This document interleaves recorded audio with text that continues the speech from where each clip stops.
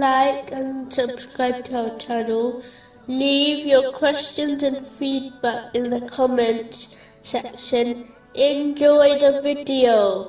Continuing from the last podcast, which was discussing chapter 33, verse 6.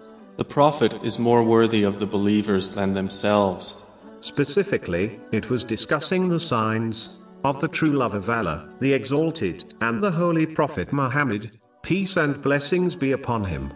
The next sign of true love is a strong desire to meet Allah, the Exalted, and the Holy Prophet Muhammad, peace and blessings be upon him.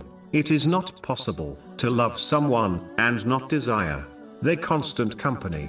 The one who desires this meeting will dedicate great effort in preparing for it. This is quite obvious, even in worldly matters. The more important the meeting, the greater the preparation. So those who desire to meet Allah, the Exalted, will strive in his sincere obedience, which has been indicated in the Holy Quran. Chapter 18, verse 110. So whoever would hope for the meeting with his Lord, let him do righteous work and not associate in the worship of his Lord anyone.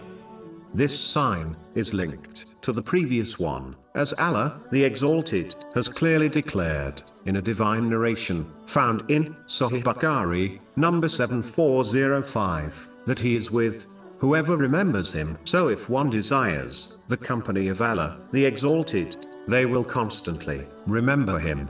Those who desire to meet the Holy Prophet, peace and blessings be upon him, will hasten in following his traditions. The companions, may Allah be pleased with them, fulfilled this sign to the utmost, as they constantly yearned for the company of Allah, the Exalted, and the Holy Prophet, peace and blessings be upon him.